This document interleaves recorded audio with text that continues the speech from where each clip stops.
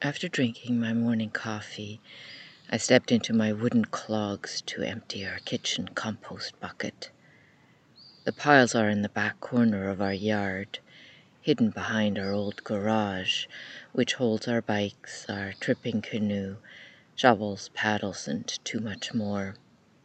Under some very scraggly cedars I found a last remnant of snow, an icy mound that won't last long. The snow that had grown on top of the compost heaps, 3 pens that I sawed and hammered together from the lumber of an old wooden deck, was already gone, unearthing the frozen remnants of our winter diet. The orange peels will take more than a summer to decompose, but the warmth and spring rain should make quick work of old celery stalks and kale. In a few weeks I will step into the pens in my rubber boots to turn the rotting mess, to add last year's fallen leaves, to mix in the pine needles and the wood stove ashes that I've imported from the cottage. I know there is a science to good composting, to accelerating, to optimizing its burning rate, to keep animals out, but I will confess that I don't really care that much about speed. I'm okay with slow decomposition, although I am curious about what happens behind my back.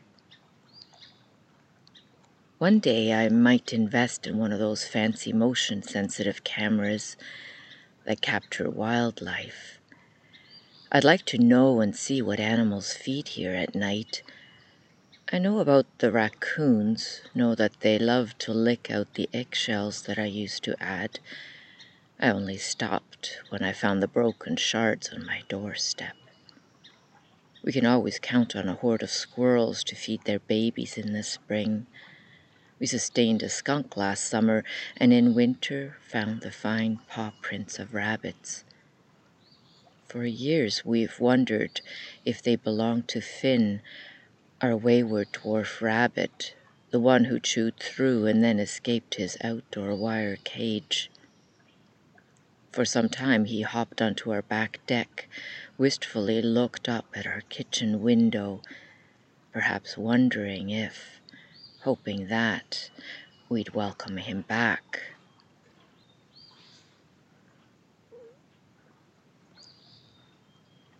Composting has always been a bit of a surprise and experiment. I never quite know what will slowly and sometimes suddenly grow out of the bin's corners, though I have seen tomato seeds germinate and reach towards the light, have looked into the purple of potato eyes and found their green arms roam and quit the dark and damp, leave their soft wrinkled bodies. One time oyster mushrooms grew between the wooden slats. All this decomposing and recomposing has me thinking about something David Whyte said in his book Consolations, his exploration of 52 words that I can't seem to put down. We are all compost for worlds we cannot yet imagine. My garden and I take part in an endless rearrangement, a composition. The cells of my body will, later this summer, eat tomatoes that I have fed on my morning's coffee grounds. I will one day, in some future world, pick herbs that found nourishment in rotten carrot peels, touch flowers whose names I do not yet know.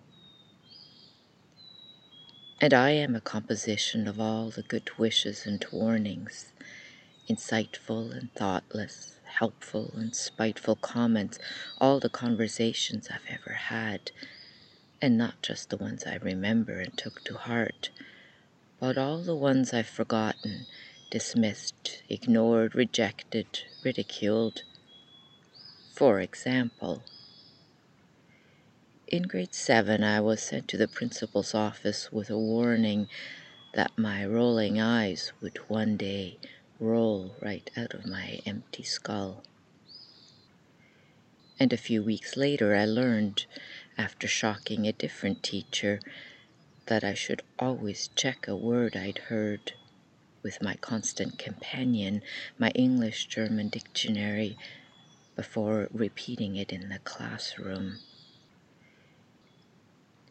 Another time, a beloved teacher earnestly called me out on a belief that I had uttered, a falsehood I had inherited and trusted.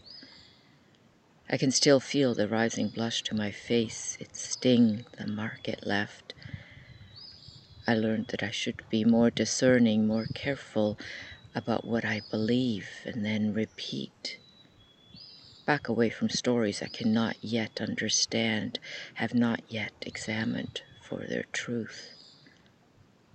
Because it is in the repeating of these stories, my contribution to the chain, the rotting mess, that earns me a part in a world that I cannot yet imagine.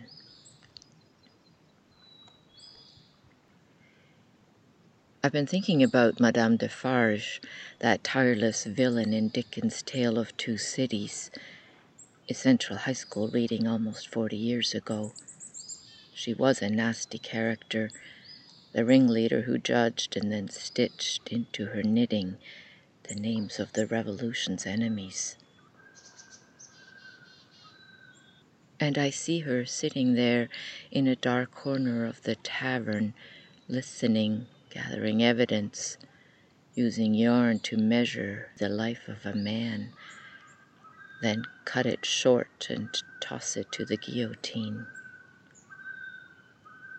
An extreme example, to be sure, but you get the gist. What we remember and then repeat can have uncalculated and calculated effects.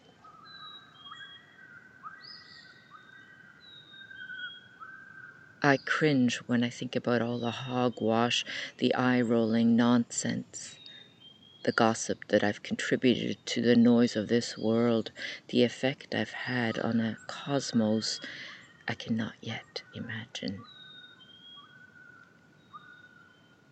Right speech is a Buddhist principle for ethical living, a gift of peace we give to others and to ourselves. Essentially, right speech encourages us to abstain from gossip and lies, to refrain from sowing divisiveness. It asks us to examine the worth, the quality, as well as the intent of the words we speak.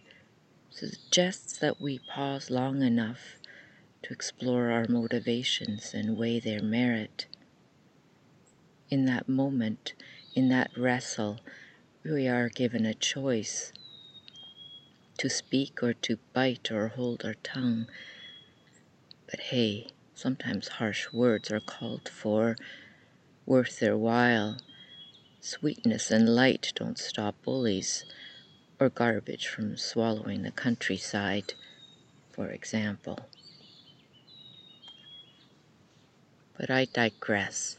How the heck did I get here from the midden, the rotting heap in my yard?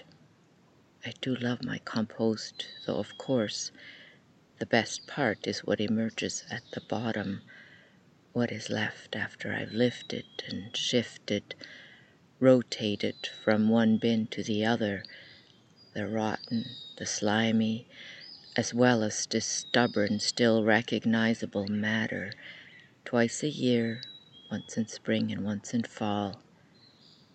Way down lies what gardeners call black gold, beautiful, soft, rich soil.